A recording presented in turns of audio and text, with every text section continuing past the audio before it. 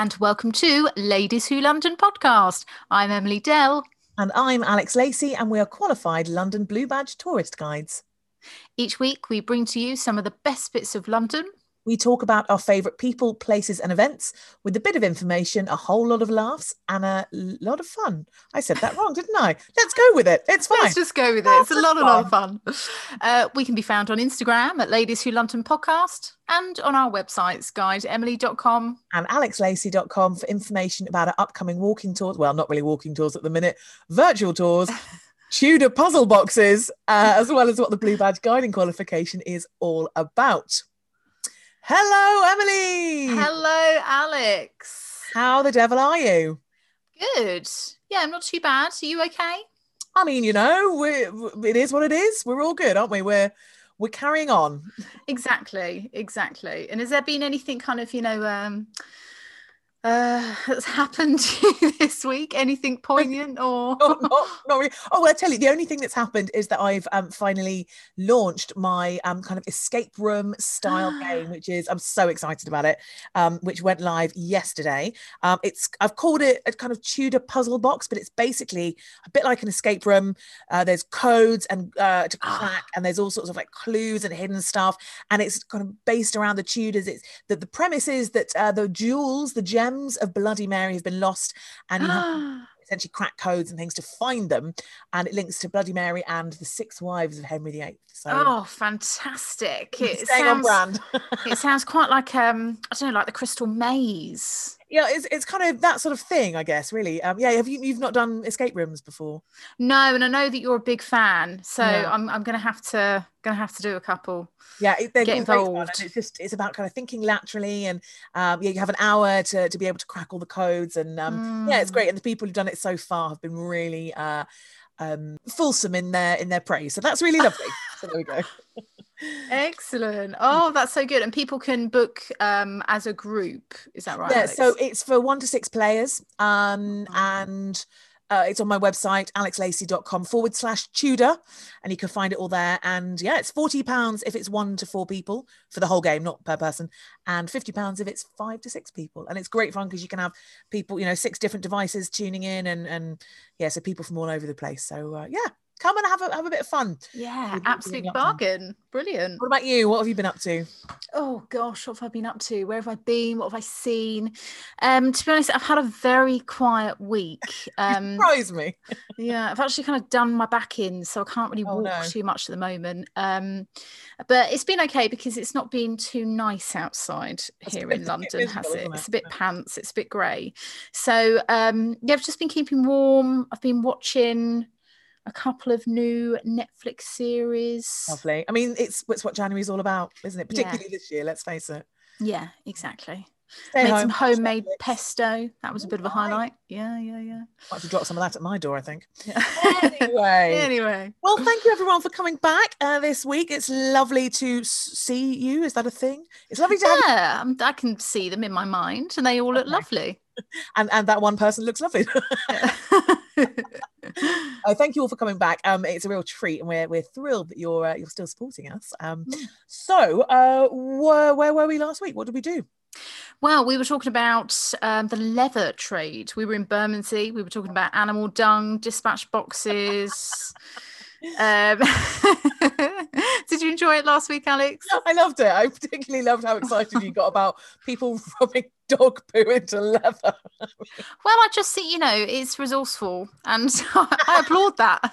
Waste not, want not, right? It's not, want not. Bring that back, is what I say. Yeah. Well done. So that was what you went with for your podcast pedestal. It is. I couldn't hold myself back. It was, of course, going to be animal dung all the way. It was, because nobody died in last week's one, so there was nothing like that for you to use. I just think the people going on Instagram and seeing that, without actually listening to our podcast, must have probably been put off our podcast for the rest of their lives because of that. So I apologise. We're not selling it here, are we? No, I've probably lost us a couple of viewers. You like animal poo? Have we got a podcast for you? It's really not. Anyway, that was your pick, which I thought was a brave pick, but you went with it. And I went with the red leather dispatch boxes, which is what the Bermondsey Leather used to make. So iconically British, and they'd gone from being made in a really poor, quite grubby area to, gracing the desks of the great and the good, the monarch and the politicians, and all that kind of thing. So that was my pick. Very true. How do you think it went? You're currently ahead, aren't you? I'm currently ahead with 7-6. Yeah, and you're not very gracious about it either. No, big pat on my back. Well done, Em. But to be honest, I think, when I was writing the poll, I did think, I probably should have gone for dispatch boxes. I can't even say it. Dispatch boxes myself. Yeah, I think I've let myself down this week. Oh, yeah. Okay. Well, great. Well, we had one of the options got 75 votes, and one of the options got 52 votes. Okay, so still, if it's the lower amount, 52 people are as horrible as me. So. Yeah, fair enough. It is the lower amount. I won. Damn it. Animal dung. What the hell was I thinking? Oh, never mind. But well done, Alex. Thank you very much. I'm very gracious in my win. Couldn't have happened to a nicer person. And that means even Stevens again, are we? She's actually standing up and bowing, like, for heaven's sake, Alex, get over it. 7-7, yes. 7-7. Fab. 7-7. Well, that's good, all to play for. Yes, all to play for. And this week, remind us, Alex, where we are going. Where did the wheel land? Right, well, it landed in Clerkenwell. Oh, it did. Which is a really cute area, actually. Very close to St Paul's Cathedral, and an area that's not usually visited that much by tourists, because there's nothing really in there that, unless you're kind of going full on history and you're kind of going for a rummage around some of the really old streets and kind of looking for old London history. There's no big stuff there really for tourists to go and visit. There's no kind of museums or anything like that. But it is incredibly beautiful. I love it there. And I thought that because we haven't done any history of people for a little while, I thought I was going to pick up a woman who has a blue plaque in Clerkenwell, a lady called Amelia Edwards. So the plaque is at number 19 Wharton Street in Clerkenwell. And this is where she lived with her family, for kind of, quite a few years, obviously her early years. And it's where she started out. So this lady is incredibly interesting. Firstly, let's start with the dates. Always a good place to kind of place her in history. She was born in 1831 and died in 1892. So we're talking Victorian age here. We're talking the age of discovery. We're talking Enlightenment. We're talking about people getting a sense of what's going on around the world, what has been going on in history and all that kind of stuff.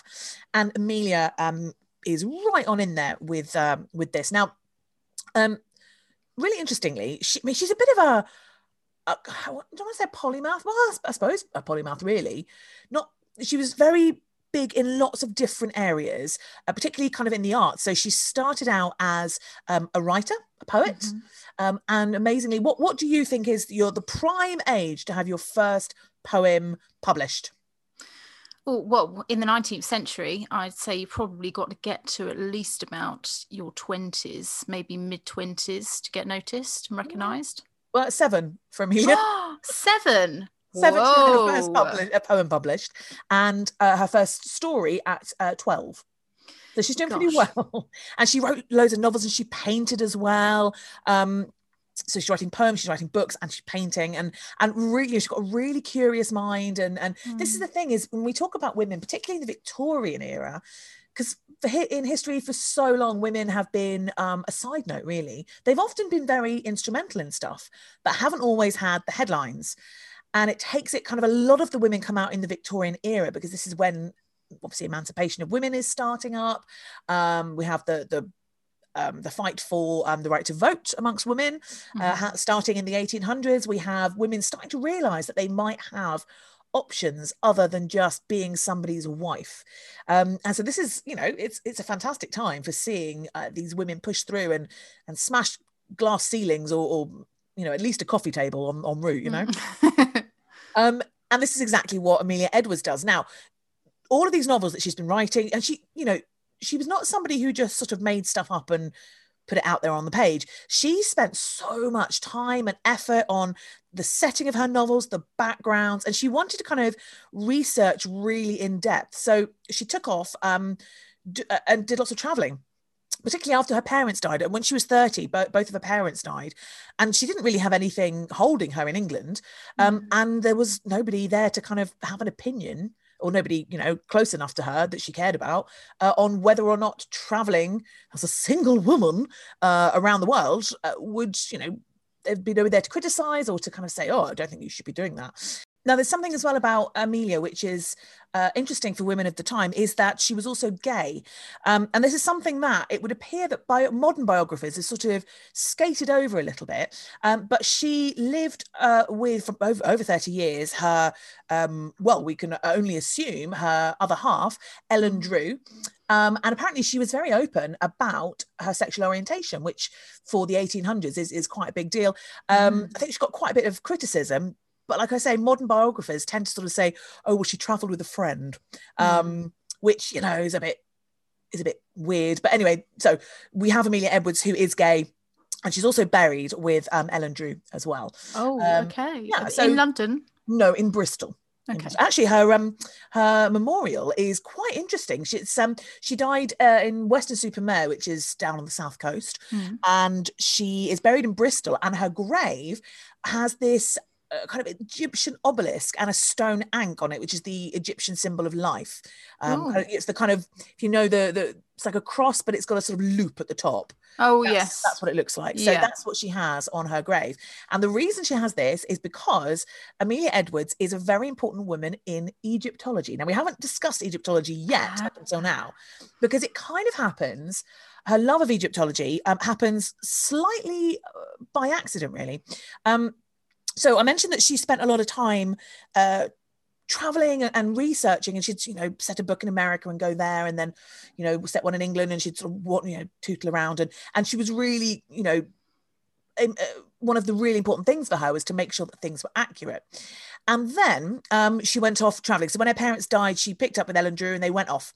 And she traveled, oh my goodness, they went all over the place. She went a really big trip through Italy, through the Dolomites, which at that point now a very popular walking destination, but back then was actually quite undiscovered. So she went there, and they went through sort of, you know, had awful conditions, like terrible roads, really kind of quite a lot of hostility from the men in the places they were staying, or the villages, women traveling alone, and all sorts of stuff. And they absolutely loved it. They absolutely loved and this kind of hardship of traveling and getting to places that were untouched or inaccessible. Because that must have been, you know, pretty expensive. I guess, I mean, was she at this point, I mean, of course her parents have died, so maybe they've left her a little bit of money, but in terms of her art and her writing ability, do you know that she sold her creative work for money? Yeah, absolutely. Particularly her books. I don't know about her paintings so much, but she had bestsellers. She had quite a few bestsellers actually, and they really set her up. So she was financially stable enough to be able to live independently. And basically, if she wanted to take off somewhere, off she went. She had that financial independence to just get up and go. And like I say, once her parents had died, there was no one there to say, oh, you know, and sort of suck their teeth at her and that kind of thing. So all bets are off you pop. And so that's what they did. And then what she would do is she would write, she would chronicle what they were doing as they were traveling, and then publish them as books. So, you know, it's this kind of, she's one of the sort of first female travel writers, I guess, really, which is really quite cool, I think. But she ends up in Egypt, and it's slightly unusual. Well, it wasn't planned, basically, the way that she gets to Egypt. They were, she and Ellen were on a walking tour in France, and the whole thing basically was rained off. There was just huge amounts of heavy rain, and they just thought, stuff it. She wasn't with Ellen at this point. She was with a lady called Lucy Renshaw. And so they decided that rather than stay in a washed out France, they were going to hop on a boat and head over to Alexandria. And they got there, they spent a couple of days in quarantine, That sounds familiar. And then they went on to Cairo, and this is where Amelia starts to see the Egyptian monuments for the first time. And apparently the Great Pyramid was just impressed her so much that she said she was completely overwhelmed by it. And it was just, it gave her this huge sense of awe and wonder. And she was completely taken aback and immediately in love with Egypt and everything it had to offer. Wow. Have you seen it yourself? No, I never have. And I would really, really like to. The history of Egypt is not something I know a huge amount about, but I've been watching loads of documentaries on it in lockdown, and I'm starting to get a little bit obsessed with it. So yeah, it's somewhere I'd definitely like to go. Especially with this story now that you've researched her, like to think, oh, she was so taken back to the point that she, presumably changes what she wants to do later in life. Yeah, absolutely. And actually there was a newspaper article either out today or yesterday, I can't remember now, that said that they've just recently unearthed about 100 more tombs in Saqqara in the valley. Whoa. So there's stuff happening all the time in Egypt. It's really exciting to think about that. So yeah, you say she changed what she did. She kind of didn't actually. Well, she did, but she didn't. She carried on writing. And one of the things she did is when they got to Egypt, they hopped on a boat with a group of other travelers, and they did essentially a cruise down the Nile from Cairo down to Abu Simbel. And so they went through Saqqara and Luxor and Nubia and all these kind of places. And she wrote about it. She did the same that she'd done in the other places. She wrote a book called 1,000 Miles Up the Nile. And it was a bestseller. And what she did is she illustrated it with her own paintings and drawings. Oh, God. Oh, I really want to look at this. Yeah. Now, I did read in a couple of places that it was still in print today. And I tried to look for a copy because I thought it might be quite interesting to read. It does seem that you can I don't think it's currently in print. So I think you can only get older copies of it. I might have to have a little look for one of those. But there we go. And one of the things that Amelia Edwards realised as they were going through and having a look at all these amazing monuments and stuff, we're talking about a time when people are travelling, kind of the advent of travel, really, and people going abroad and to see stuff, tourism, really. And as she was going on this cruise and they were seeing all these amazing things, she now, this is where we there's a bit of a fetishization, I think, of people in history, which is done from our perspective now. And one of the narratives that comes up, and there are quotes from her, is that she was very kind of peeved by the vandalism and the exploitation of all of these kind of different monuments. Now, one of the things that she said is she hated that the tourists were carving all over them, Jeff was here kind of thing. And she thought that was really just not on. But she also said that students of Egyptology were sort of taking wet sponges and were sort of, in an effort to find stuff out, were kind of removing all of the paint and the original color. And they said that the collectors, which she did in air quotes, were buying up bits and taking it away, and they were sort of chopping out sections and shipping them off to museums and blah, blah, blah. Now, this is quite a sort of a topic that's open for quite a lot of debate, really, as to whether or not, and this is one that rages and I have regularly with a friend of mine, about whether artifacts should be in the country of their origin or whether they should be in the museums that they are currently. And that's, it's not a debate we're going to get into today, but it's quite interesting because Amelia Edwards, this really inspired her to set up something which committed to kind of on-site conservation of all of these monuments that she felt were getting degraded. And she founded, with a friend actually, a thing called the Egypt Exploration Fund. It was founded in 1882.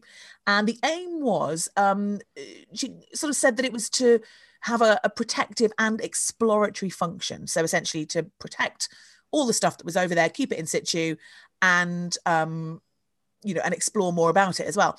However, this doesn't quite hold as much water as we make it sound now, because she herself did bring back Egyptian artifacts to the UK. And, and there was a big old thing of grave robbing and finding all these graves at the time, and so many big, Seti and everybody, Tutankhamun, of course, as well, later on, who get discovered. And she was there for some of that, and she was also discovering things and taking stuff back to the UK.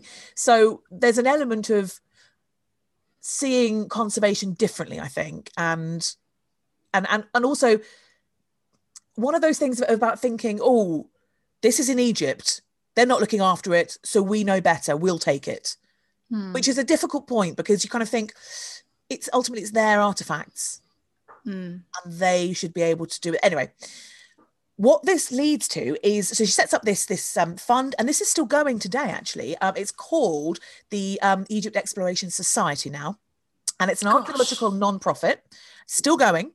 And because she had, she's got all this money, and she decided that's the thing, often with women in the Victorian period, they are able to be philanthropic and put things into place if they've got money. Well, I was going to say, like, how easy would it have been for her to convince people, if they're just doing what they think they should do, and not really being aware that they're taking layers of the paint off and all this kind of thing, to convince them to do otherwise. But then I guess if she's pushing it forward money-wise, then... Yeah. Don't forget, those Egyptologists aren't necessarily Egyptian. They're probably Western, they're probably, French, English, German, all the, so the aim was for her to conserve all of these things. So one of the things she did is that she set up a thing which was called, it was essentially a chair in University College London, which is where we have a very important museum, Egyptian museum, which is the Petrie Museum now. And one of the things that she did, now this is a bit of an odd one. So when she died in 1892, so only 4 years after she set up this fund, she bequeathed her entire collection of Egyptian antiquities. So there we go. She's already, she's taken stuff, and £5,000. She bequeathed that to UCL. And this formed the basis of their Egyptology department. Gosh, how much did she take? Well, actually, I mean, her collection is nothing compared to what they have in the museum. There's nowhere near the size of it now. So I don't know exactly how much she had, but she definitely didn't have one or two things. Like, it was, but it was also not a vast treasure haul, but still. No, but it was enough to start it off. Oh yeah, absolutely. And she endowed the chair in Egyptology as well, which was the first in the UK. And she gave this chair, the reason she sort of put this chair into place was because she wanted to ensure the employment of a guy called Flinders Petrie. Now, the name Petrie Museum, he ends up creating the Petrie Museum at the UCL, which is a hugely important Egyptian museum now. Petrie is an incredibly problematic character, very, very problematic. He has some very unsavory views. And he is one of those, I take a leaf from my, or a phrase from my lovely friend and colleague, Savadra, who works at the Petrie Museum. And she said, if you were to think of Flinders Petrie, all you need to do is think of one of those the classic British adventurers in the sort of the desert slacks and the little helmet. That is Flinders Petrie. That's him. So very much a kind of classic Brit, or British explorer, I should say, sticks out like a sore thumb in Egypt and believes that he knows best. And he does have some very unsavory views. We're not going to go into him today because that's a very long conversation. I'm visually imagining him to look like, the guy from Jumanji. Yeah, a bit like the one with the gun. Yes. Yeah, exactly it. And that's that kind of classic view of it. So, very, very problematic. But ultimately, if it weren't for Amelia Edwards, we wouldn't have the Petrie Museum. And of course, the Egyptology department at the UCL has been very, very instrumental in loads and loads of research in Egyptology. So, nothing's black and white, but it is a very important, legacy that she has. So this society still remains. So she died in 1892, and was buried with her companion, partner, lover, Ellen Drew. So there we go. Wow, gosh, what a woman! Amelia Edwards. I mean, this is the thing. I love these women who are just sort of, particularly in the Victorian period, who are like, I want to go do this. I'm going to go and do it, and stuff what a lot of you think, because she got quite a lot of, very sort of sexist and misogynist comments from people in the industry and all the kind of classic stuff you'd imagine, really, being a woman in a very male dominated world. She got a lot of that, and she proved them all wrong. she got stuck in. Gosh, and good on her. Good on her, right? Yeah, and I guess that, she just seems like the kind of person that just wanted to absorb as much from the world as possible. Yeah. And I'd love to read some of her poetry, or the things that she wrote down when she was in Egypt. I think it must be so interesting to read. Her pictures are beautiful. I've had a look. I really want to look at them. Really lovely. They're really full of character. And she was painting pretty much anything she saw. So it's not just the Egyptian ruins. She's also painting the people who are sailing the boats. She's painting people at the markets. Like, it's really lovely. And they're very, very full of character. And very respectful as well, I think, as well. It's not the kind of thing that she's done in any kind of caricaturish way. And what about her? How would you describe her in appearance? Probably pretty classically Victorian, really. She's got a really lovely face, actually. She's got quite sort of kind eyes. But she's also got that look about her that is kind of, it's not that you wouldn't want to cross her, it's more that you see in her face that she's confident in what she's doing. She knows what she's up to, and she's not going to bend for anybody. And I like that. Like you. Is that like me? I don't know about that. Here you go. Oh, we got a strong one here. Oh no, I'm a total wuss. Gosh, she sounds fantastic. I love that when you hear about someone and you think immediately, oh God, I really want to see what she did. I want to, read her poems and see her drawings. Yes, if you want to see her blue plaque, that's number 19 Wharton Street in Clerkenwell. And then of course you've got the UCL and ultimately the Petrie collection, which theoretically isn't hers. There might be some bits of hers in there. I don't know, actually. But that's kind of her legacy, really. So brilliant, Alex. And if anyone's down in Bristol, take a photo of the grave. Yes, I was just thinking, it's quite upsetting that it's not in London, because I would have loved to have seen that. Central Bristol. She is in a little place called Henbury, a church there called St Mary's Church. I'm sure we can dig up a picture online of her grave. But I mean, what a fantastic thing to have on your grave. And do you know how she died? She was 61? Flu. She was taken by flu. Wow. Yeah. Gosh, well, Alex, thank you very much indeed for that. No worries, my pleasure. Thank you very much. Podcast Pedestal. And now we have to choose. We do. Choose our pick for Podcast Pedestal. Right. What are you going to go for? I think, actually, I usually take a little while to kind of think about this, but I'd like to go for, I can't remember what you said the name of the symbol is, but the symbol upon her grave, which connects to the Ankh, which connects to Egyptology. I think I'd like to go for that, because to take that image to her grave, that must have been a very important part of her, an important part of her life. So I think, how are we spelling that, Alex? It's ANKH. ANKH, the Ankh on her grave. I think I'm going to go for that. All right, okay. I mean, if you're going to take a symbol from your life, isn't that a fantastic one to take? Sod words, So I have to say, one of my favourite ones is Spike Milligan's. I told you I was sick. Oh yeah, that's brilliant. I told you I was sick. Well, I think I'm going to go for something slightly random. Oh. So if you remember, they go off to Egypt when their walking tour in France gets essentially flooded out. So I'm going to go for, this sounds really weird, the heavy rain in France that pushed them to change plans and go to somewhere that she'd never planned to go before. Gosh, well, if that hadn't happened, she wouldn't have been there. And it goes to show you, it only takes a couple of rain clouds or, to change your whole direction in life. So, I think that's a very good one, actually. Yeah, so I'm going to go for the heavy rainstorm that changed their... Changed their path. It sounded like a monsoon. I think it went on for days or weeks. Essentially, the bad weather that changed their plans. Yeah, nice. And I'm going to go for the Ankh. Fabulous. I like it. Yay. So please make sure, guys, you go on Instagram and vote. It will be Sunday. up. Yeah, it will be up on Sunday. So I'll put it on mine. Alex will have it on hers, and we'll also have it on the Ladies Who London podcast as well. So please do let us know what you think. And you can always email us your vote if you like at ladieswholondon@gmail.com. Yes. If you're not really an Instagrammer and you fancy dropping us a line instead, not a problem. Not a problem. Get stuck in. Yeah. Right. Well, before we spin the wheel, have you got anything coming up? You have, haven't you?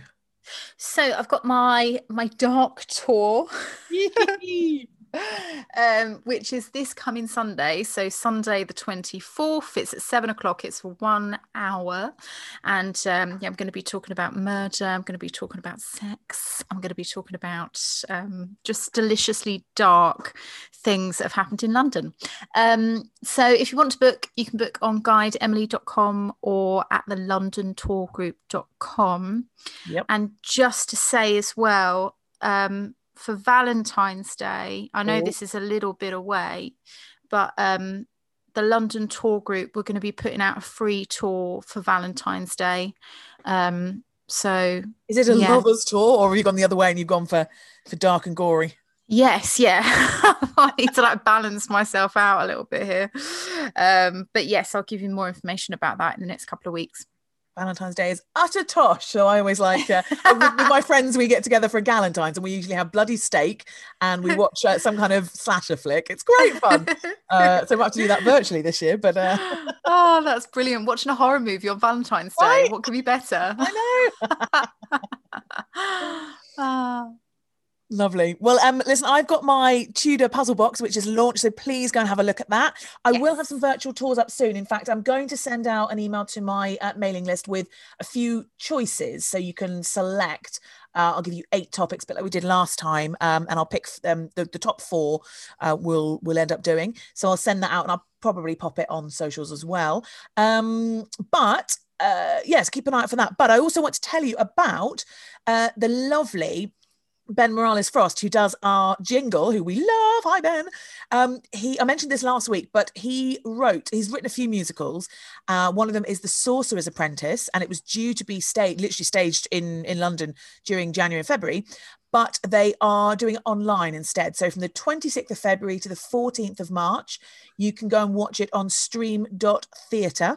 It is paying, but it's totally affordable. And when I saw it a couple of years ago in development, it was fantastic. So I'm really excited to see it.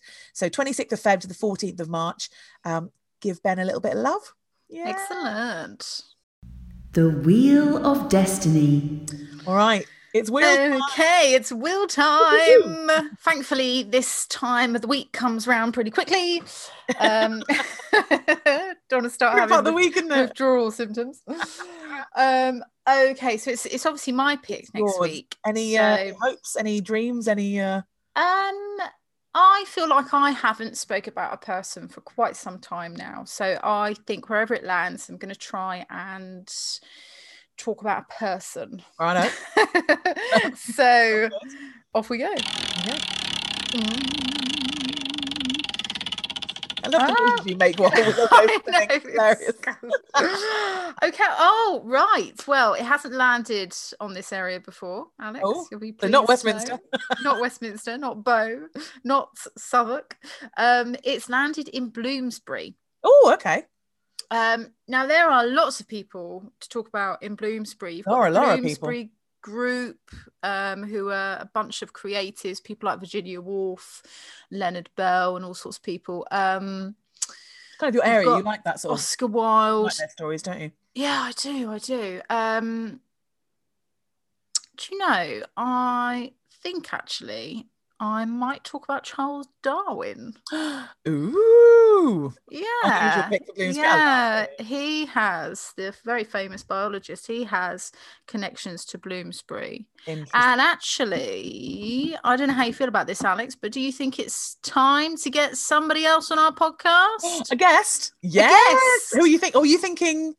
Dr. Aaron Hunter. I'm thinking Dr. Aaron Hunter. The Hunter. Let's do it. Yeah, brilliant. Yeah, because Aaron He's a doctor. He's a doctor. I don't know what he does. He's always got bones in his bag, that one. Dino Doc. Dino Doc. And so, yeah, I think I might try and get him on to kind of tag team a bit of Charles Darwin. Yay! We've wanted to guest for a while, haven't we? So yeah, it's been a little while. A fab choice. Brilliant. Excellent. Can't wait. Darwinian fabulousness next week. Yes, indeed. Wonderful. Well, listen, that's it for us from this week. It is. From us from this week. What am I can't speak anymore. Can't do it. Lockdown's making my brain go funny. But that's it. Yeah. So thank you all for coming and listening. Let us know what you think. Give us a shout, and please like, subscribe, all of that stuff. Yes, please. I know some of you have been passing it on to friends again, which is really lovely. Thank you so much. Thank you. And we will see you next week for Charles Darwin. Bit of Charles Darwin. Have a lovely week, everybody. Have a lovely week. That's Charles. All right, Charles, you can go now. See you later, everybody. Was he a sort of whiskey drinking gangster from the Midwest? Is that what he was? See you later. Good night. Anyway, goodbye, everybody. Goodbye.